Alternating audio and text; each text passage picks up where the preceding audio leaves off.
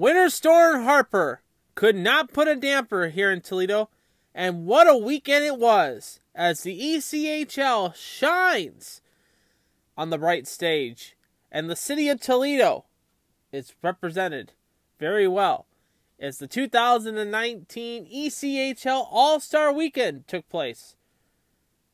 You'll hear my take on the whole weekend. The Jackets are on a 10-game break, and we will reflect on what we've learned so far. While we have the matchup in the NFL, a rematch to take us back to 2002, as Anne-Marie would say. BG is looking for a new defensive coordinator. And welcome, class of 2019, to the Baseball Hall of Fame. It's going to be a brisk, cold week. We had over 7 inches of snow here in the city of Toledo. But I'm going to be dropping some sports knowledge tonight because this is All Andy Alfred. Guess who's back? All Andy Alfred. 24 runs in the span of... We're going to get shut out. Gambino hit to a home run. Yes, me. Choo-choo, it's time for All Andy Alfred. And I love you guys, and welcome into this edition of All Andy Alfred right here on this, the 22nd of January, 2019. I am your host that is best not with tuna and toast, the one and only Andy Alfred, coming to you from the Man Cave Studios here in Toledo, Ohio. Welcome into All Andy Alfred tonight, and welcome in to the show. Yes, we are back and on the air tonight, of course, rocking it out, of course, and you are listening to me via the plethora of platforms thanks to the Anchor Network, whether it be on iTunes, with Apple, whether it be Google Podcasts, Stitcher, Podcast Now, Spotify, however you're listening to me today and tonight, wherever you're listening to me today, tonight, and whenever, and however you listen to me, thank you for tuning into the program tonight. And first and foremost, before we begin the show tonight, I want to be mentioning this. I want to thank you, the fans. The past few weeks have been absolutely fantastic in the ratings, and I am truly blessed, and let's keep it going. Definitely, if you haven't hit the subscribe button yet, hit the subscribe button. And pass this show on to friends and family that loves to talk about sports, as well as talking about the local sports scene as well. Pass it along. This is a great time. You could always be a part of the show by following us on Twitter. It is at All Andy Alfred. It is at All Andy Alfred. And if you want to be a part of the show, remember to use the hashtag AAA Live. So welcome into this edition of All Andy Alfred. Got a lot to get into tonight, of course. We're going to talk a little bit about the college basketball and how BG has been going on with their big win against Western Michigan. We'll recap that, as well as the woes that are happening now at BG with the football program. We'll discuss that as well. Also, we'll talk a little bit about and recap the Jackets so far as they hit the mandatory 5-day break, and now that leads us into the NHL All-Star Weekend. We'll talk about that as well. But first, before we begin the NHL All-Star break, we had the ECHL All-Star Game happening here in Toledo, Ohio. If you don't know what the ECHL is, it is a Division II, not Division II, but a AA hockey league that was based out of the East Coast League from Hampton Roads and a few other teams that formed the division, and now has exploded all over the United States. It's the premier AA hockey league, and it is backed by the NHL, with teams in Fort Wayne, Cincinnati, Evansville, Newfoundland, as well as in Idaho and in Allen, Texas. A few teams to be exact. And of course, we have a team here in the city of Toledo. That is the Toledo Walleye. And they are the AA affiliate of the Detroit Red Wings. Well, this year, the ACHL has made the trek into Toledo, Ohio, and, the Walleye did a fantastic job. An absolutely fantastic job. And I'll get to what I have, my feelings on the whole Walleye and All-Star Game experience. I might as well just get into it right now, folks. Friday night kicked it all off with the Fanatics party happening at Hensville Park. It was just for season ticket holders. However, there were a couple events that people could actually take a look at, and one of them was the Toledo Hockey Heritage section. And, great pieces to look at. A lot of Walleye jerseys, a lot of bobbleheads, some of the old Mercury and Hornets and Storm jerseys as well. Gold Digger jerseys were there, of course. Great to see. The Walleye did a fantastic job with that, with the display and everything like that. And, it was great. It's absolutely great. They had a bubble hockey tournament, of course. They also had kids games, kid hockey games happening at Huntington Center and all throughout the Northwest Ohio area for their Walleye Winterfest tournament that was happening during the weekend of Martin Luther King. It was fantastic to see. Absolutely fantastic to see. But I do have a couple notes I like to pass. And the overall experience for the whole weekend for me was a B+. However, the weather hurt the All-Star experience with Winter Storm Harper hitting the Northwest Ohio area very, very hard Saturday into Sunday, dropping 8 to 12 inches of snow in some locations, including in downtown Toledo. It was just an absolutely miserable day. And Saturday they canceled the Brewfest that was happening at Fifth Third Field. Now that's going to be taking place on March the 9th. Mark that down in your calendars if you're going to that. But they had the FanFest kicked officially off to the general public on Saturday with the Hockey Hall of Fame pieces, of course, and the Stanley Cup being there as well. They moved everything from outdoors to indoors, which I give the Walleye credit on that part for doing that. But here's the situation. We've known about the All-Star Game for the last 2 years. Was there not any consideration to having the All-Star festivities done at Seagate Center? Now, I know we had the banquet, and I'll get to Sunday's banquet that took place at Seagate Center, but the thing is, if you know that you're going to have this big event, why put it in small spaces like at the top of Holy Toledo Tavern? Why have it at the top of the Armory? Why have it in the top of Hensville? In 2015, the NHL came to Columbus, Ohio for the NHL All-Star Game. They used the Columbus Convention Center for the ACHL Fan Fest. It was fantastic. And I was using that platform to the Walleye platform. Because I know the NHL is the top tier, and I know that they're top tier quality things. But everybody figures that the Walleye is top tier as well, too. They do a fantastic job with promotions. They do a fantastic job with everything else. But this one, I think that they really lacked of. They should have used the Seagate Center for this event. Now, I did notice that they did have a cheer event that took place that weekend. But like I said, they knew that the All-Star Game was taking place 2 years ahead of time. They could have rented the space out. They could have had the space rented out and ready to go. But they didn't. They turned it up. They used their facilities and their ideas. And to me, when I was listening to some of the people on Twitter as well as on Facebook, because I didn't get a chance to go until Monday. And I'll get to Monday in just a second. Everything was cramped. It was, a lot of rushing through things.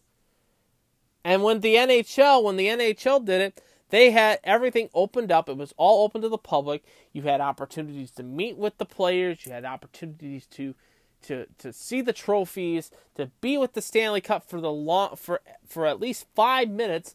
For the walleye, it was a quick photo op and you're gone. You got to actually take a look at the cup, talk to the people that run it, and that's it. That's absolutely it. Never got the opportunity with the walleye. They rush you through like a quick photo op. Like when you go to a concert and they have a quick meet and greet with somebody, they rushed you through. And that's what I was told by 2 good people that went to the event.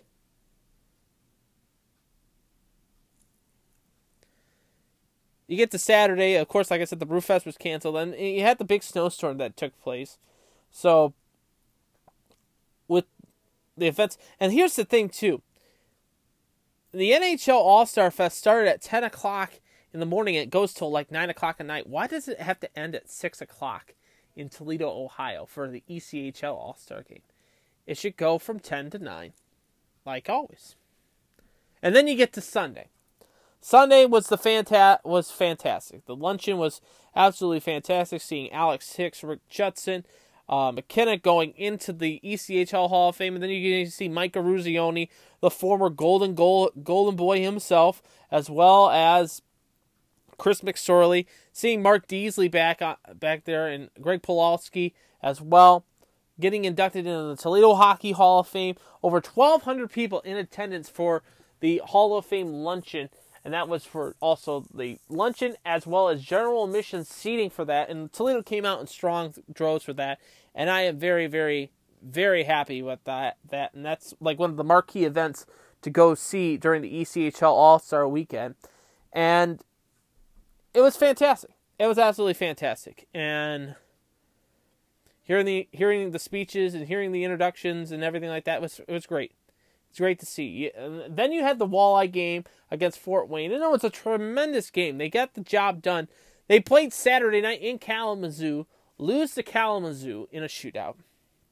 And I'm not going to get into the games for this week for the walleye that are last week that were important.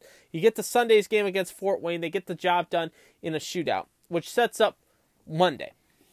But like I said, on Sunday, but going back a little bit, on Sunday, the ECHL Fan Fest went till 3 o'clock in the afternoon.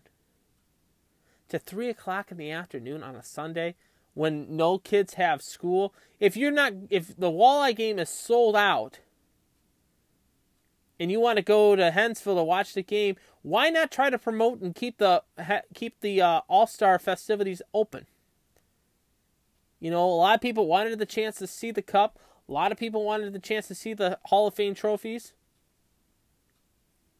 And you didn't do that. That's so it went from being an A for me. It went from being A+ to start on a Friday to an A minus, and now you get to Monday. On the website for the Toledo Walleye and the All-Star Game, Monday they had the continuation of the Toledo Hockey Heritage Day items to take a look at. And wanted to go look at it one last time before they closed up. It said it went till 11 o'clock. I show up at 4 o'clock on Monday, and the doors are locked. The restaurant's open. Sure enough, the restaurant's open, but you can't go look at the stuff because the event is closed. I said, all right, well, let me go over to Fleetwood's and go upstairs to the Armory, and I could go take a... No, can't do that. Can't do that. So I had to walk a block and a half to the arena to watch the All-Star Game. And it was fantastic. Absolutely fantastic. If you follow me on Facebook, I taped a lot of the games, wrote in the stories. It's still available on my Facebook page. I'll send a link out on our Twitter account to take a look at it. A fantastic crowd on hand, sellout crowd of 77,750 36 in attendance for the game on Monday night. And it was a interesting game, to say the least, with it being a different style of hockey than we usually see on the daily appearance. So the interesting thing with it is that the ECHL did it a different way than the typical way of doing things. They did it via the rally scoring system. There were 6 games in the first round. 6 games in the first round. And it was divided by 4 teams. Team Hooks and Team Finns. Team Finns captained by AJ Jenks. Team Hooks captained by Shane Birchback. And the teams were divided. The Walleye was divided up into those 2 teams. And they play the representatives from the Eastern Conference. And they play from teams that sent their best players from the Western Conference. Now, it was fantastic to see some of the top-tier guys across the league. Some guys we don't get the chance to see in Toledo because Toledo doesn't book good teams to come into the arena. Like, we get to see the new Newfoundland team. We got to see representatives from Adirondack, from Reading, from South Carolina, Orlando, Florida. These guys are guys that we're going to be seeing if we get into the Kelly Cup finals, in the Kelly Cup playoffs. That Toledo is playing the typical Tulsas, Fort Waynes, Kalamazoo's, because they're division games. But if you play outside of your conference, you get the chance to see these guys more and more. Like Greenville from the Greenville Swamp Rabbits, sent John May, who is the top farm guy for the New York Rangers, and a top prospect. You don't get that opportunity that often. But it was 6 games. And in between the games, they had the skills competition. Hardest shot, fastest skater, and accurate shot. Hardest shot and fastest skater got 1 goal. Accurate shot got 3 goals. And all the goals add up to your total, which reseeds you once the semifinals begins. And Game 1 saw Team Hooks battling the Eastern Conference. Hooks gets Game 1 by a score of 2-1. Cox, Birchback, and Register for the Hooks. Cox from the Eastern Conference scores. In Game 2, the West dominated. Hodgman from the Fort Wayne Comets bearing 2 goals in the game. AJ Jenks the only score for the Finns, as the Team Finns goes down in Game 1, 3-1. So the West had 3 goals. Hooks had 2. East had 1. Finns had 1. Game 3 saw Team Hooks battle the Western Conference, and the West again dominating the game by a score of 3-1. Birdhoff, Goldoff, and Van Warmer for the Western Conference. Levens for the Walleye Team Hooks, the only goal scorers. So the West had 6 goals.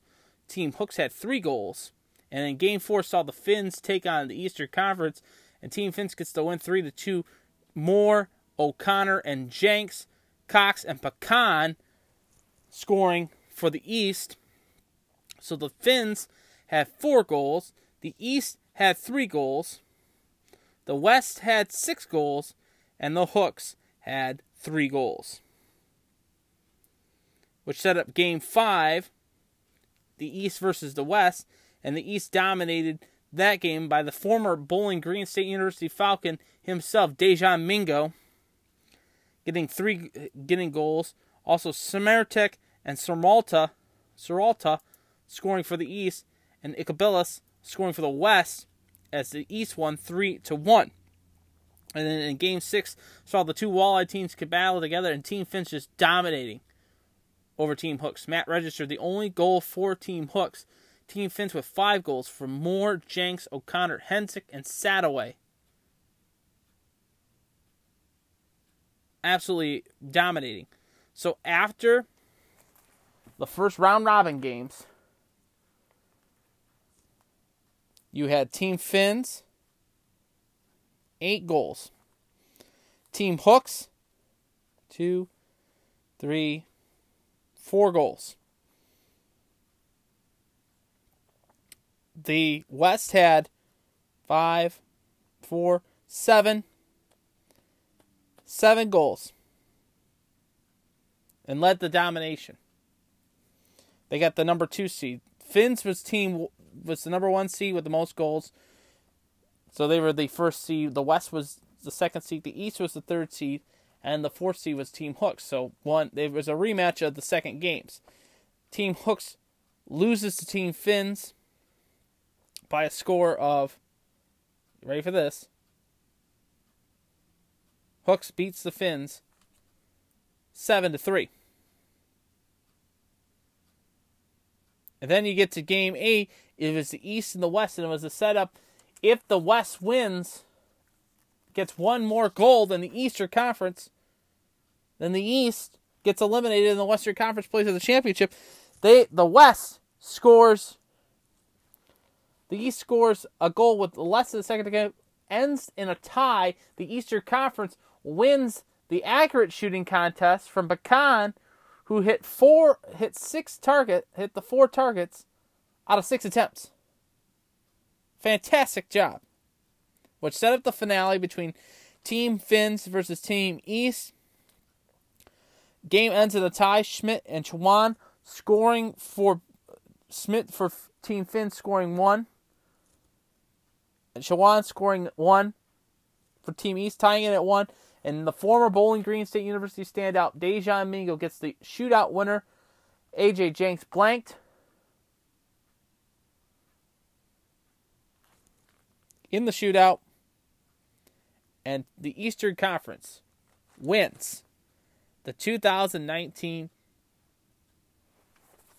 All-Star Classic. And it was, like I said, the All-Star game itself was tremendous. Was absolutely tremendous. And, like I said, the weekend overall, barring the weather, was a B-. And again, I'll say it again. I'll say it again. The event should have been a elongated event. The 3 days. Saturday, Sunday, and Monday. But it's the ECHL. It's the ECHL. This is the AA. So overall, I give it a B. B+ on the weekend. A lot to improve on, but I don't think that that the ECHL is coming back for another All-Star game. But, we'll see. We'll see. But Toledo's fans came out in support, and I am truly blessed and truly grateful to be a part of the fanship there. And, yeah. So with that, and with us now into the ECHL All-Star break, let's take a look at the standings going into this week's play in the ECHL. All teams will get back into action on Friday, the 25th of January, of course. And the standings look like this. In the Central Division, the Cincinnati Cyclones are 27-7-3 with 60 points. The Toledo Walleye are 24-10-3-2 with 53 points. Fort Wayne is in third place at 21-16-1-2 with 45 points. Indianapolis is 2018-2-1 with 43 points. Wheeling is 2018-2-0 with 42 points. Kalamazoo is 18-19-0-2 with 38 points in the Western Conference. In the Mountain Division, Idaho running away right now at 26-12-1-2 with 55 points. Tulsa 23-13-4-2 with 52 points. Utah is 23-12-3-1 with 50 points. Wichita is 17-17-5-3 with 42 points. Kansas City is 19-16-2-1 with 41 points. Rapid City 16-22-2-3 with 37 points. And the Allen Americans are 13-27-2-2 with 30 points. In the Eastern Conference, in the North Division, Newfoundland is in top with 27-11-2-0 with 56 points. Adirondack 22-13-3-2 with 49 points. It is the Maine in top with 21-17-0-1 with 43 points. Brampton 19-17-3-1 with 42 points. Reading is in fifth place at 17-14, 3-5 with 42 points. Manchester, 19-18, 1-1 with 40 points. And the Worcester Railers are 17-17, 3-2 with 39 points. In the South Division, it is the Florida Everglades with the best record in the ECHL at 28-8, 5-0 with 61 points. Jacksonville 23-16, 1-1 with 48 points. South Carolina 22-17, 2-0 with 46 points. Orlando is 20-17, 3-0 with 43 points. Norfolk is 16-21, 2-3 with 37 points. Greenville is 14-24, 3-2 with 33 points. And Atlanta is 13-19, 5-1 with 32 points. Games coming up this weekend, of course, a big game happening at the Huntington Center this upcoming Friday night, as the Toledo Walleye take on the Cincinnati Cyclones. Yours truly going to be at that game, of course, and I'm going to try to get a chance to chat with the Golden Voice himself, the one, the only, the mayor of Bowling Green, Ohio, Mr. Everett Fitzhugh, the broadcast master of the Cincinnati Cyclones. Going to get a chance probably to talk with him on Friday, so we'll have that interview set up for you guys next week on All Andy Alford. And looking forward to chatting with Everett again and getting a chance to see him. But, of course, other than the Walleye and Cyclones game, which is a big game in the Central Division, it is going to be Adirondack at home to take on the Worcester Railers. Norfolk is in Greenville to take on the Swamp Rabbits. Wheeling at home to take on the Brampton Beasts. Manchester is in Maine to take on the Mariners. The Rapid City Rush is in Kalamazoo to take on the K-Wings. Florida is at home to take on Jacksonville. In Indianapolis, it is the Indy Fuel taking on the Fort Wayne Comets. Allen Americans are in Tulsa to take on the Oilers, and the Utah Grizzlies will take on the Kansas City Mavericks on Friday. On Saturday night, it will see the Maine Mariners taking on the Manchester Monarchs. Florida is in Jacksonville. Reading is in Wheeling to take on the Nailers. Adirondack goes to Worcester. Rapid City comes into the Huntington Center. 7:15 puck drop to take on the Toledo Walleye. Brampton is at home to take on the Newfoundland Growlers. Kalamazoo heads into Indianapolis to take on the Fuel. Orlando is in Atlanta to take on the Gladiators. Wichita is at home to take on the Idaho Steelheads. Allen is at Tulsa. And Utah is at Kansas City. Full slate of games at the Huntington Center this weekend, of course. Besides the Walleye game against Cincinnati Friday, which is the premier game to go to this weekend. You have them playing Rapid City both Friday, Saturday as well as on Sunday. And the Sunday slate sees Brampton again hosting Newfoundland. Indy is in Kalamazoo. Worcester is in Manchester. Maine is at home to take on the Adirondack Thunder. South Carolina takes on Greenville. Fort Wayne is in Wheeling to take on the Nailers. Idaho is in Wichita. Allen is in Tulsa.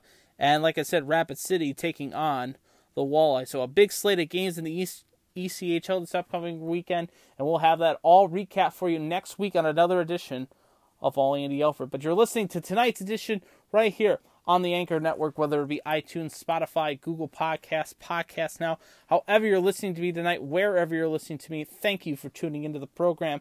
And of course, let's continue hitting the ice. The NHL and the Blue Jackets struggling as they get into the break this season. And I tell you, the Jackets continue to find a way, losing 2 out of their last 3 games. When I last left you on Wednesday, they were battling on. When I left you on Wednesday, they were getting ready to. They played the New Jersey Devils Tuesday night and got the win 4-1 over the Devils. Atkinson his 27th, Jenner his 9th, Panarin his 18th, and Pierre-Luc Dubois his 17th of the season. Coleman his 17th for the Devils as the Jackets outshot the Devils 34-30. They lost in the faceoff department. New Jersey with 58% to Columbus's 42%. Jackets 1 for 3 on the power play. New Jersey 0 for 2. Corpy was in net. He stopped 29 of 30 with a save percentage of a .965. Kincaid for the Devils stopping 30 of 34. His save percentage of .882. So the Jackets getting their way there. Then we get into Friday.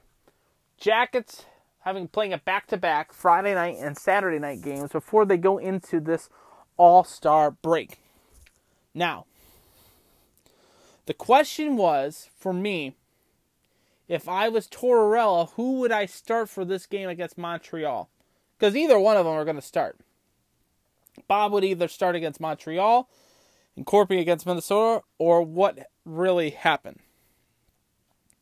And it was Korpisalo starting for the Jackets, trying to ride the hot hand that Tortorella has with Korpisalo.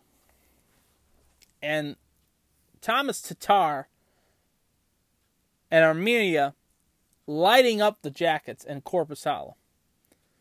Tatar scoring twice in the game, Armia scoring twice in the game, as the Jackets lose to the Montreal Canadiens by a score of 4-1.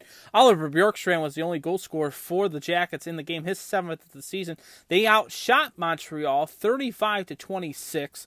The Jackets were 54% at the faceoff dot to Montreal's 46%. Both teams 0 on the power play. Montreal 0 for 3, Columbus 0 for 2. Korpisalo stopping 22 of 25 in the game. His save percentage of a .880. Carey Price, coming back from injury, getting the starting role in this game, had a gem of a game, giving up that goal against Bjorkstrand, but he was lights out most of the game as he stopped 34 of 35 of a save percentage of a .971. So, of course, the Jackets struggle. Final home game before the All-Star break. Final home game before the big break, the 5-day mandatory break that they have. And they go into Saturday into Minnesota, on Hockey Day in Minnesota. I'm thinking to myself, so since Corby was starting, I knew Bob had to step up. Because this could possibly be the last game we see of Sergei Bobrovsky in a Columbus Blue Jacket uniform. It's all possibility. With 10 days of downtime, Kekalainen could be making a move. And it'd be cool of Bob to step up to the plate during this game against Minnesota. And he didn't. 2 bad goals on Bob. Parise, his 20th. Greenway, his 9th. And the Jackets lose 2-1. Panarin, his 19th of the season. Jackets were outshot in the game 31-20. In the faceoff dot, the Jackets were beaten 66% to 34%.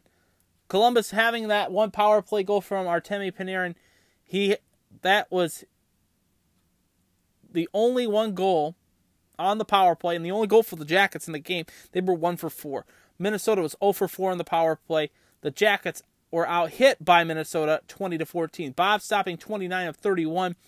His save percentage of .935. Devin Dubnyk stopping a total of 19 of 20. His save percentage of .950. So the Jackets now take this 5-day mandatory break, and then you add in the All-Star break that's happening Friday, Saturday, and Sunday. Jackets don't get back into play until Tuesday. Now, here's my thought on us. We are 18, 17, 3 with 59 points. Our goals for so far this year are 154. Our goals against is at 146. At home at Nationwide this season, we are 14-9-2. On the road, we're 14-8-1. In our last 10, we're 6-4-0. We have lost 2 straight. Our differential is a +8. Our row is a 28. And our next game is not until the 29th against Buffalo. This year's Jacket team has been an interesting one. We can finally hit the button to see how this team is looking this year. We can finally hit the button. And this team, it's interesting. Panarin is your leading scorer.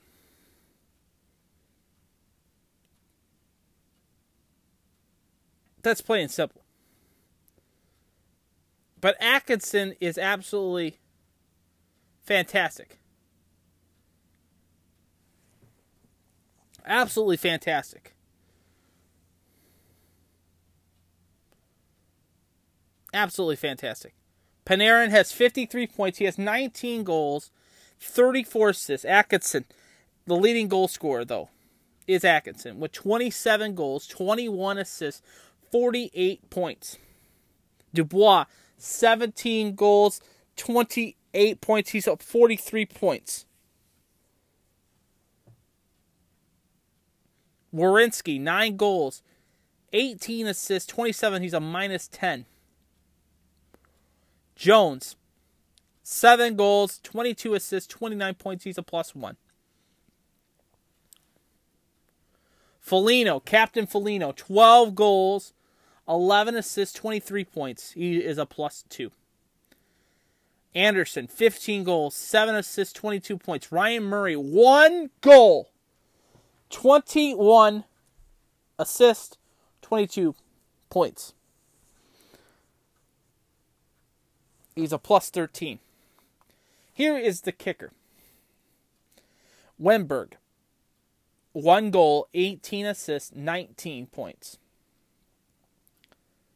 Ryan Murray has 1 goal, 21 points, 22 points, 21 assists. My apologies. Dubitsky this year, struggling. A minus 9. 4 goals, 6 assists, 10 points, but he's a minus 9. Riley Nash, coming in this year, he's 1 goal, 5 assists, 6 points, he's a minus 4. Selke Cat, 2 goals, 2 assists, 4 points. Good to see. Now we get to the goaltending situation with Bob. Bob has started 34 games. He has started 33 games. He has played 34.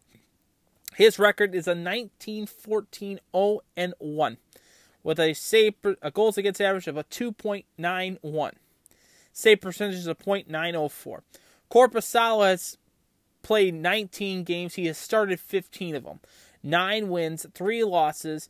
He has a goals against average of a 2.95. His save percentage is a .901. This team looks good. There's some struggling on the defensive side of the puck. What do we need? Well, we need to keep Panarin. And in my opinion, we need to keep Bob. I'd offer a 4-year for both of them. Somebody said to me, the artillery wants 8 years for Panarin, a trade of Bob. Let's meet in the middle, boys.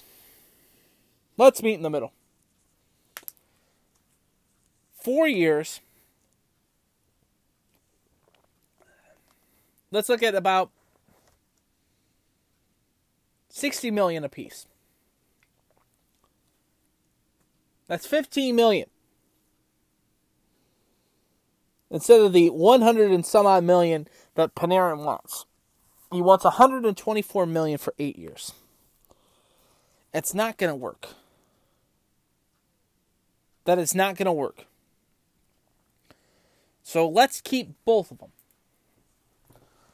4 years, $60 million. That gives us enough room in the cap. Enough room in the cap to keep both Panarin and Bobrovsky. Let's make that happen. If it happens, that'd be great. But I could be talking to you next week and saying that the Jackets have traded Panarin or Bob. It's plain and simple. But it's weird for me because we're now on this 10-day break. I'm on day 3 with the Blue Jackets hockey. I got my fix last night with the ECHL All-Star game. That will get me for the rest of the week. And I've got games happening this week. And we'll break down the games going forward. Are in action tonight as well as tomorrow night. But not to hear Rimmer's voice is interesting, to say the least. But yeah, let's look at the NHL scoreboard and standings. And let's look at the standings going into tonight's play. How about the New York Islanders? Winners of their last 5 games on a roll in first place in the Metropolitan Division with a record of 29-15-4 with 62 points. Columbus in second place. They are 28-17-3 with 59 points. Washington with one less win at 27-16-5 with 59 points. The Atlantic Division sees Tampa Bay in first place at 37-10-2 with 76 points. Toronto 29-17-2 with 60 points. Boston is 27-17-5 with 59 points.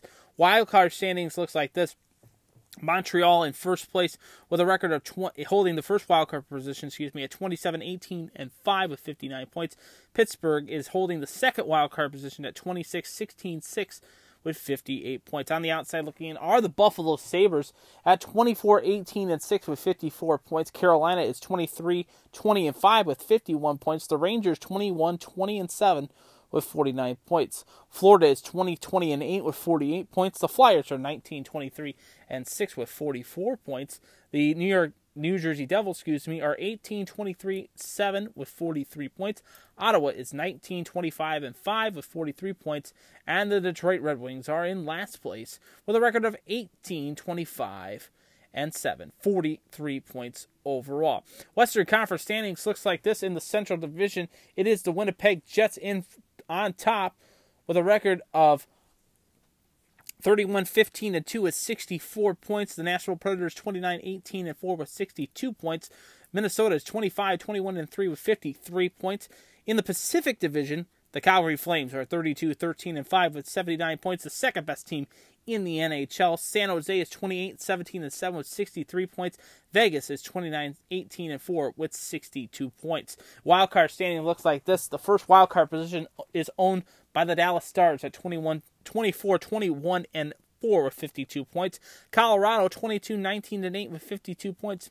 Got a good-looking team there, Lucas, I'll tell you that much. And the outside looking in are the Vancouver Canucks at 23-21-6 with 52 points. Anaheim is 21-20-9 with 51 points. Edmonton is 23-23-3 with 49 points. Arizona is 22-22-4 with 48 points. St. Louis is 21-22-5 with 47 points. The LA Kings at 20-26-4 with 44 points. And the Chicago Blackhawks are 17-24-9 with 43 points. Games to look forward to into tonight's play, of course, as we're doing the show right before 7 o'clock. Here, San Jose is in Washington to take on the Capitals. Arizona is in Ottawa to take on the Senators. The New York Islanders are in Chicago to take on the Chicago Blackhawks. NBCSN tonight at 9 o'clock sees the Detroit Red Wings taking on Connor McDavid and the Edmonton Oilers. Calgary is at home to take on the Carolina Hurricanes. Tomorrow night, NBCSN, the Wednesday night rivalry game, sees the Washington Capitals head into Toronto to see Austin Matthews and the Toronto Maple Leafs. It will also be Arizona is in Montreal to take on the Canadiens. Minnesota is in Colorado to take on the Avs. And it will be the nightcap in Vegas, a rematch of the Western Conference semifinals as the Nashville Predators take on the Vegas Golden Knights. Anaheim is at home to take on the St. Louis Blues. Vancouver is hosting the Carolina Hurricanes. And, of course, after tomorrow night's game, there will be one more set of games on the 26th. Wednesday night's games are the last games before we hit the All-Star break. And the All-Star game starting up on the 26th in beautiful San Jose, California. The 2019 East NHL All-Star Games presented by Honda. So looking forward to the All-Star game happening this weekend in the NHL as you are listening to All Andy Alford tonight right here on the Anchor Network. Some news and notes from the NHL for you, a couple trades to pass along to you. Of course, Mikko Koslin signs a 3-year deal with the Edmonton Oilers. Timo Teravainen signs a 5-year deal.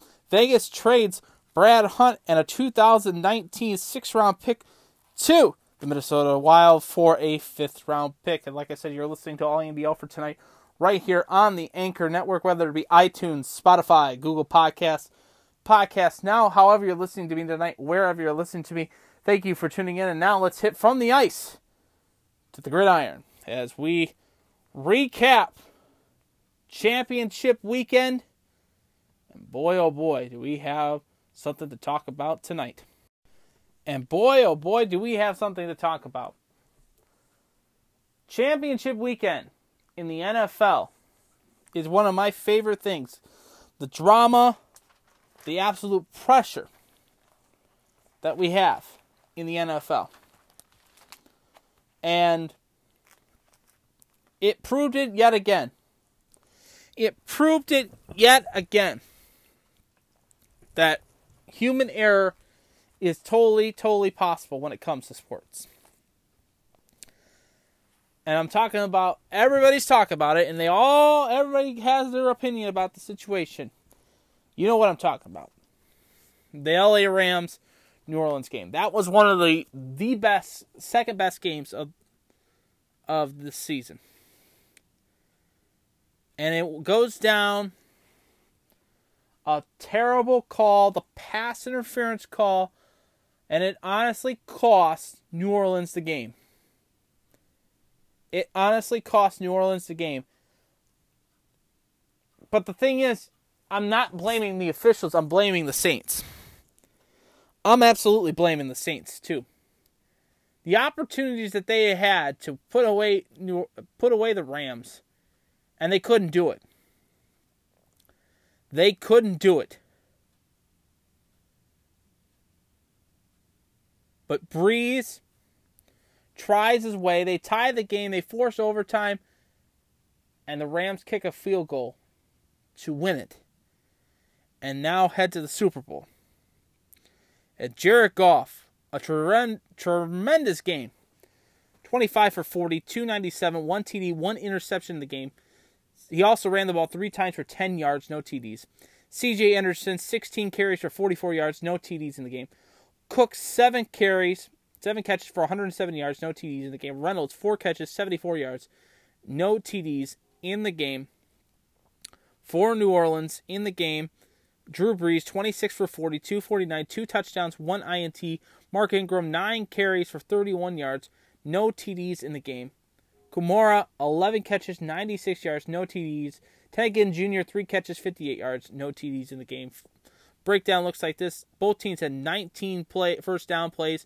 The Rams 6 for 16 on third down. New Orleans 6 for 14. LA had 378 yards total offense, 301 through the air, 77 on the ground. New Orleans had 290 yards of total offense, 242 in the air, 48 on the ground. The Rams had 7 penalties for 64 yards. New Orleans 3 penalties for 20 yards. Both teams turn over the football one time apiece. So you look at that game. And LA, a fast team, a young team, a dominant team. A lot of people wanted to see a rematch between LA and Kansas City. And they was setting up for that way. Because Kansas City was playing New England. Now, in the LA New Orleans game, you heard what I had my prediction was last week. I'm not going to give you my Super Bowl pick. I'm not going to do that. But I'm like, you wait a week to possibly 2 weeks before we get the show back on the air. I'm going to tell you this. Kansas City looked good. Mahomes looked fantastic in this game. 16 for 31, 295, 3 touchdowns, no INTs. Kansas City looked dominant. Garrett Dieter looked great.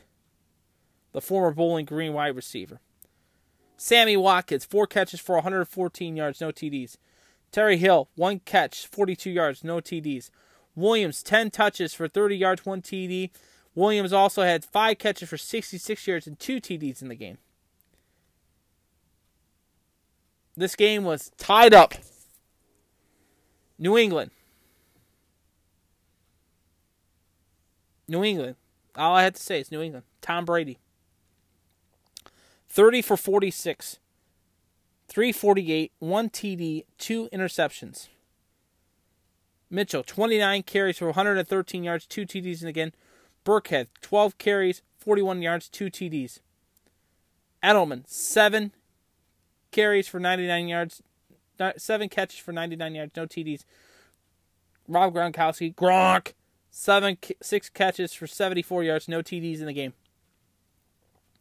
Mitchell, the game winner in overtime to send Tom Brady and Bill Belichick to the Super Bowl.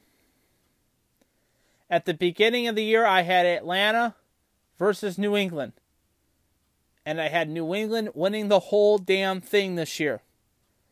Seeing New England riding off to the sunset. I have my pick is at 50% right now. 50%. We'll see what happens. Breakdown looks like this. New England had 36 first down attempts to Kansas City, 18. New England 13 for 19 on third down. Kansas City 4 for 9. New England had 524 yards of total offense, 348 through the air, 176 on the ground. They had 6 penalties for 61 yards. They turned over the football twice. Kansas City 4 for 9 on third down, 290 yards of total offense, 249 through the air, 41 on the ground. That shows you how good the Patriot defense is. 4 penalties for 28 yards. So like Anne Marie says, let's take it back to 2002. So yes, it is a rematch of the Super Bowl from 2002. It was the last Super Bowl that the Rams were in. And it was the first Super Bowl under the Tom Brady era with Bill Belichick. It was also the first Super Bowl after 9/11. And it was the first Super Bowl that the Patriots won that started the dynasty, which is a part of. So I think this is a good fitting end to New England and Bill Belichick and Tom Brady. I think this is going to be tremendous.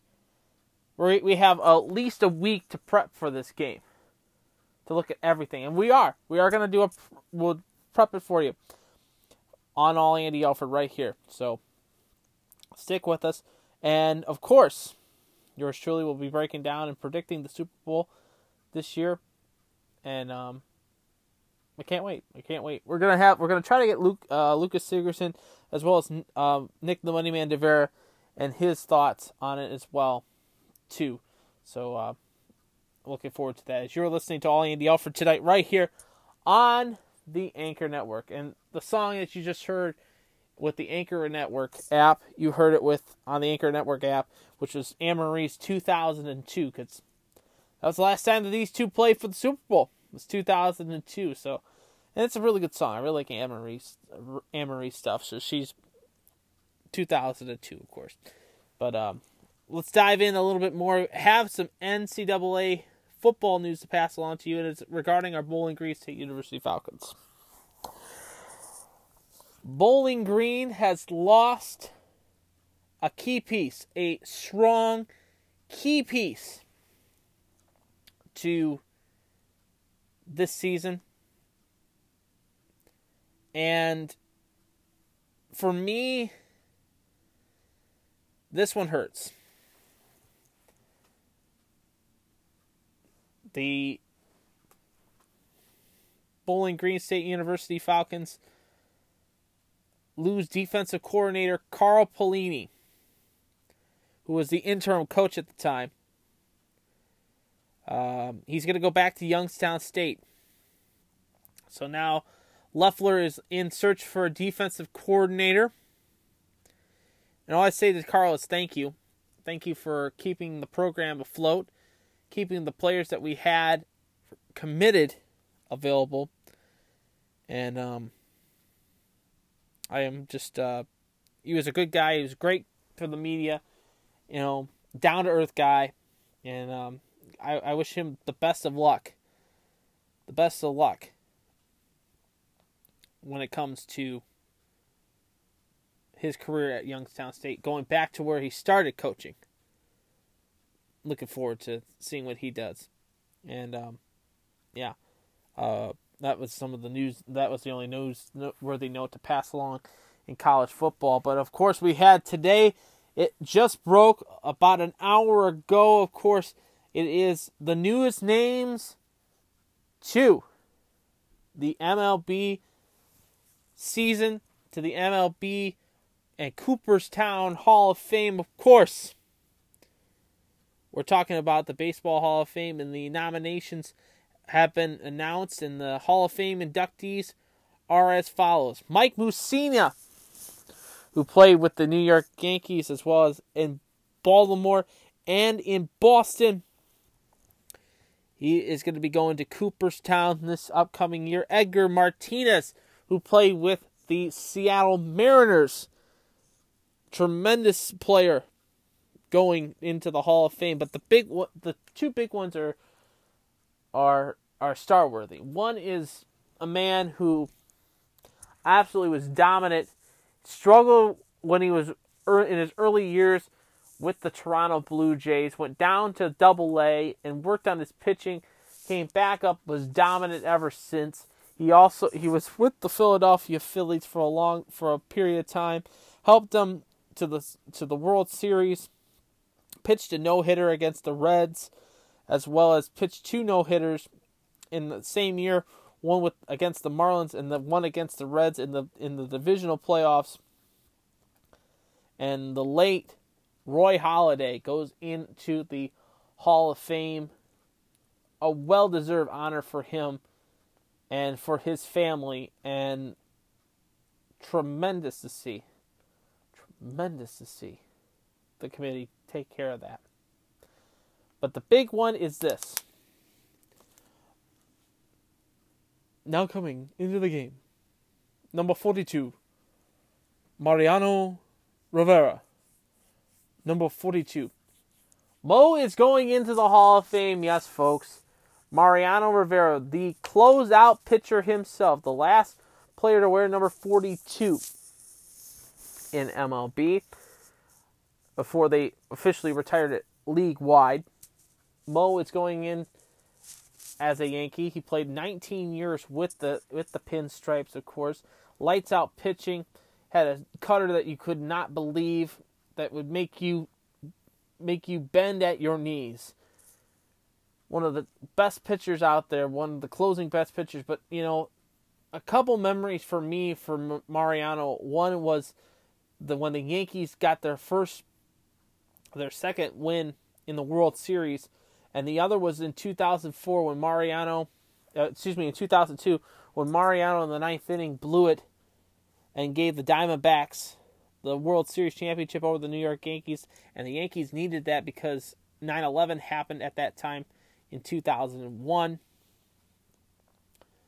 But that will be a memory. That'll be a bad memory for Mariano for me. But he is one of those pitchers that I will be talking about to my kids, and he is a tremendous face for the New York Yankee franchise. It's great to see him going into Cooperstown, and I am so grateful to be able to watch this guy perform. And he is just a tremendous player, and he is well deserved. He got 100% of the vote. That is a unanimous vote. That has never happened in the history of the Baseball Hall of Fame inductions. Never happened. And here's the kicker, too.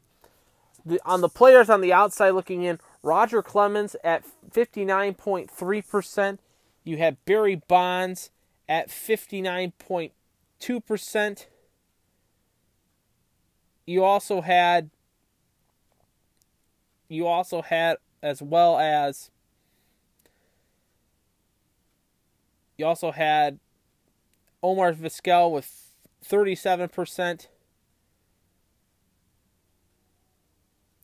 Absolutely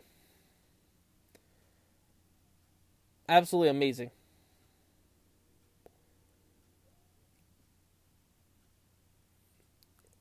Curt Schilling with 60.9% of the votes. Larry Walker at 54.6%. Fred McGriff, 39.8%. You also had, like I said, Omar Vizquel at 42.8%. Manny Ramirez at 22.8%. Jeff Kent, 18.1%. Scott Rowland, 17.2%.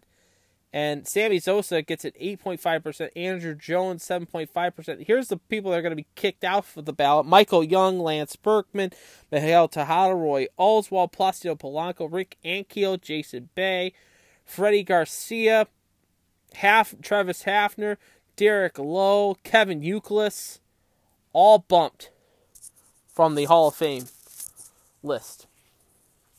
But to see these four guys go in, dominating hitting and dominating pitching going into Cooperstown. Looking forward to that day in June to see pinstripes as well as Philly red in Cooperstown. As you're listening to All Andy Alford tonight right here on the Anchor Network, whether it be iTunes, Spotify, Google Podcasts, Podcast Now, however you're listening to me tonight, wherever you're listening to me. Thank you for tuning in, and let's hit the hard court and let's talk a little college basketball.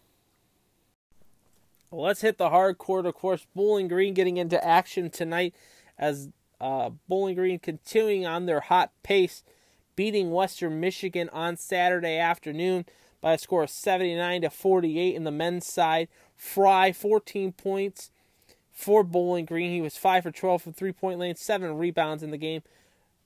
For Western Michigan, Duggan, 8 points, 4 for 11 three-point range, 9 rebounds in the game for them. So BG will get back onto the hard court this upcoming week. And BG looks really good. They look dominant. Absolutely dominant. Absolutely dominant. And Euchre's got his crew working on all cylinders right now. Working on all cylinders. He knows what to do. Fry is one of those key pieces for BG. One of the key pieces for Bowling Green. And right now, like I said, Bowling Green running on all cylinders right now. Well, Buffalo is one of those teams that you have to watch out for because they're one of those that you don't know what's going to happen. BG, like I said, of course, tonight we'll play Eastern Michigan, 7 o'clock tip. That's getting ready to go underway right now.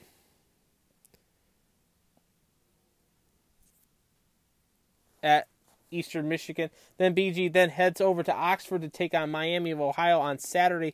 That is a 3:30 afternoon tip-off. And the standings in the Mid-American Conference look like this. Right now in first place in the Mid-American Conference in the East bracket right now is, at this time right now, is Bowling Green. Actually, Buffalo's in front right now at 5-0. Bowling Green 5-0 as well too. Bowling Green's a half game out of first place. Kent State is 4-2 in conference play. 3-3 overall is the Akron Zips. 2-4 is Ohio, and Miami of Ohio is also 2-4. Overall, BG is 13-5. Buffalo is 17-1 in first place.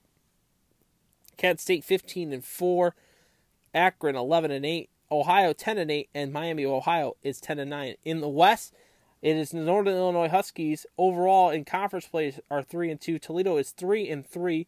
Central Michigan is 3-3. Eastern Michigan 2-4. Ball State 2-4, and Western Michigan is 0-6 in conference play overall. NIU is 10-8. Toledo is 15-4. Central Michigan is 14-5. Eastern Michigan 8-11. Ball State 11-8, and Western Michigan is 8-13. Top 25 looks like this in the college basketball ranking. Of course, with Duke losing the game the other night to Syracuse, to Jim Boeheim, top 25 looks like this. It is Tennessee in first place at 16-1. Duke is in second at 15-2. Virginia is 16-1. Gonzaga is 18-2. Michigan, with their loss against Wisconsin this past Saturday, is now fifth at 17-1. Michigan State is 16-2. Nevada 18-1. Kentucky is 14-3. Kansas is 15-3. Virginia Tech is 15-2. Roy Williams and his Tar Heels are 14-4. Marquette is 16-3. Maryland 16-3. Texas Tech is 15-3. Buffalo is 17-1 at 15. Auburn 13-4. Houston is 18-1. Villanova is 14-4. Iowa is 16-3. Mississippi is 14-3. NC State is 15-3 at 21. It is also Mississippi State at 22 at 14-3. Louisville is 13-5 at 23. Iowa State is 14-4 at number 24, and at number 25 is LSU at 14-3. Florida State is 135 points for first place votes. And here's the kicker: Florida State drops out, Oklahoma drops, and Indiana drops as well. Top 25 games looks like this. Duke is in Pittsburgh tonight. Wake Forest is on the road to play Virginia. Alabama is at home to take on Ole Miss. Auburn is at South Carolina. Michigan will try to get back on the winning page. They'll battle the Golden Gophers of Minnesota. Kentucky and John Calipari will take on Mississippi State. That's 8-22. Texas Tech, 14th ranked, will take on Kansas State. And Villanova will travel to Butler to take on the Bulldogs. So that is your college basketball feed, as you're listening to All Andy Alford tonight right here on the Anchor Network, whether it be iTunes, Spotify, Google Podcasts, Podcast Now, however you listen to me, wherever you're listening to me. Thank you for tuning in. And now let's head to the final segment of the show, and that is time for Andy Rants. So it's now time for Andy Rants. And first of all, again, I'd like to say thank you from the bottom of my heart for all the support that you have given us right here on the All Andy Alford Network, whether it be iTunes, Spotify, Google Podcasts. Thank you for sharing the show. Thank you for giving me the opportunity to do this show for you guys and to present you with all this material and all the, we've got a lot of fun things in store for the show. First and foremost, a little housekeeping, of course. Looking forward to hopefully getting the interview done this upcoming weekend with the one and only, the voice himself, Mr. Everett Fitzhugh, hopefully getting a chance to sit down with him for a brief interview talking about the ECHL, about the Cyclones, about Bowling Green, reminiscing some of the days back in the day, as well as talking about hockey itself. I'm looking forward to that. And also, this upcoming Thursday, we will be in Detroit for the North American International Auto Show, of course, and we will be touring the auto show. I'll be taking some video, some Facebook Live as well, too. So follow me on Facebook at Andy Alford. And hopefully I'm looking to get an interview with Destiny Driftmeyer. She works for Merhinda. She also is a good friend of mine. She graduated from the Toledo School for the Arts. I'm hopefully get a chance to speak with her for a little bit, talk about Merhinda products, as well as talk about her modeling career, as well as talking to some of the Buick representatives, as well as the Chevy representatives, because, of course, a good place to buy a car is Thayer, Toyota, Chevrolet, and Scion in the good city of Bowling Green, Ohio. Definitely check out Thayer in Bowling Green, of course. So it's time for Andy Rants tonight, of course. And last night, at the ECHL All-Star Game, it was announced, and yours truly found out a week before, and I wanted to pass it on the show, but I didn't have the capability to do it. But it was officially announced yesterday that the Toledo Walleye and the ECHL will be going back outside again in 2020. December of 2020, the Toledo Walleye Winterfest returns. Okay. Looking forward to it. I love outdoor games. I really do. But where we're playing this one is a little bit different for me. We're going to be playing again at Fifth Third Field. Now, don't get me wrong. The last one that we had was absolutely tremendous. Great response by the community. Great response by the league, and by everybody. It was fantastic to see the responses that we got. People coming in out of town to come and watch these games. It was absolutely fantastic. So we're doing it again in 2020 of next year. Not this year, next year, 2020. Okay, so we're 2 years out from it. We're 2 years out from it. It looks like it's going to probably fall between Christmas and New Year's. Okay, now here's my dilemma. Why is it Fifth Third Field again? I do like the fact that we could that the Mud Hens and the Walleye are together. But with the Mud Hens, with the Walleye, they've got to think big. They got to break an attendance record. And I thought about this long and hard when they announced, when I saw it last week, that they were going to do the Winterfest for 2020. I thought about this long and hard, about the situation and what would be best for this league, for this town, for this team, for the community. And it was plain and simple for me. Why can't we play the Winterfest and the outdoor game at a bigger venue than Fifth Third? True, it will be 10,000 plus in the building to see an ECHL game. But think about this, folks. Think about this. Where can we play in a bigger venue that would be convenient for everybody, that gives you good views and won't be obstruction? I'll tell you where. You play at the University of Toledo, and you play at the Glass Bowl. Now, here's why I say this. The Glass Bowl seats 47,000. They could break an ECHL record with the most attendance in an ECHL game at the 47,000. Make a new record for the most attendance in an ECHL outdoor game. Okay. Number 3. The views at the Glass Bowl is a 360. True, it is a horseshoe on the one end zone where the UT players come out of. But think about this. Think about this really quickly. A baseball diamond, the only good spots are along the lines or behind the plate. For a hockey game, the only best views, if you're playing in a baseball stadium, will be in the upper levels because you'll be able to see the play develop. Where if you put it at the Glass Bowl, it's a 360 degree, everybody gets to see everything. You have an upper level. You also have plenty of suites that are available for the Walleye and the University of Toledo to make money off of. And here is a key thing.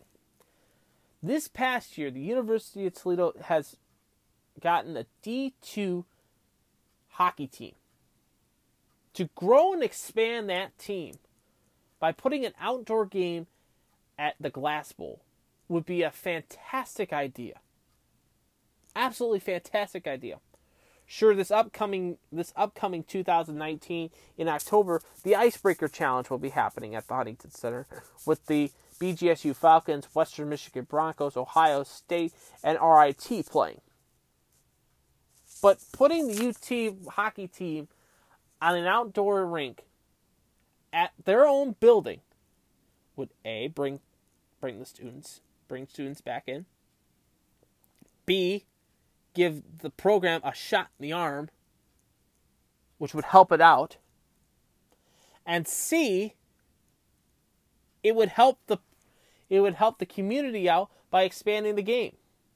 True, they already have a list of some upcoming events for the 2020 year, including a New Year's Eve party on the ice at Fifth Third Field. But an outdoor game at the Glass Bowl seems right because it would fill the arena. It would fill up the stadium, and it'd be a great idea. You wouldn't have to change the colors of the situation because the Walleye are yellow and blue, and so are the Rockets, midnight blue and gold. You have a bigger stadium with two video scoreboards, and honest to God operation that can work. Now, I understand it's a money grab for the Walleye, but as fans, where do you want the Winterfest to be at? I'm posting this question on my Twitter account. We already posted it last night at midnight. Where do you want Winterfest? Where should the Walleye play their outdoor game? Where should they play? And it's pretty surprising. I gave you 3 options. Where should the Walleye play their next outdoor game? Fifth Third Field, of course, the University of Toledo, or Bowling Green State University. Hey, BG's got a beautiful stadium, and the BGSU hockey team is nationally ranked. You could put the Falcon hockey team there and play a couple outdoor games. They did it when they played at Fifth Third Field a couple seasons ago. So, the poll question is up for the next 6 days. I want your reaction on it. Follow me on Twitter, is at AllAndyAlford. Scroll down, and you'll find the Twitter. Where should the Walleye play their next outdoor game? And right now, Fifth Third Field's leading with 42% of the vote. University of Toledo at 25%, and BGSU at 33%. So get to the poll, and we'll give you the results next week on All Andy Alford. So, for me, I like an outdoor game, but I just don't like it anymore at Fifth Third Field. Let's change it up. Let's break an attendance record. Let's get it done. But you've already made the decision. They're going to play at Fifth Third Field. So, we'll see. And that's going to wrap it up for All Andy Alford tonight, right here on the Anchor Network. I want to thank you again for tuning into the program. Follow us on Twitter. We do shows every Tuesday right here on the Anchor Network. Also, follow me on Facebook for this upcoming Thursday for the Detroit North American International Auto Show. And looking forward to seeing all the new cars and all the new features this upcoming year as well. And, I'm looking forward to that with you guys as well. So that's going to wrap it up for All Andy Alford tonight. And until next Tuesday, when we will recap the NHL All-Star Weekend, as well as break down the Walleye, as well as hopefully get that interview in with the voice himself, Mr. Everett Fitzhugh, as well as diving in a little bit to the NFL in the Super Bowl. You'll hear my prediction next week for who I think is going to win the Super Bowl. I'm going to have you wait a week. But until then, this is Andy Alford saying, I'm pulling for you. We're all in this together. Game of life. Keep your stick on the ice. And to the teams you root for at home. Into my teams, the Jackets. Go Jackets! Go Walleye. Go Cyclones. Go Falcons. And go Pats, go. And congratulations, Hall of Famers. Victory is sweetest when you have tasted defeat. Have a great evening, everybody. I'll talk to you guys next week for another edition of All Andy Alford right here on the Anchor Network. And I love you. Talk to you then. This has been a presentation of the All Andy Alford Network, powered by Anchor.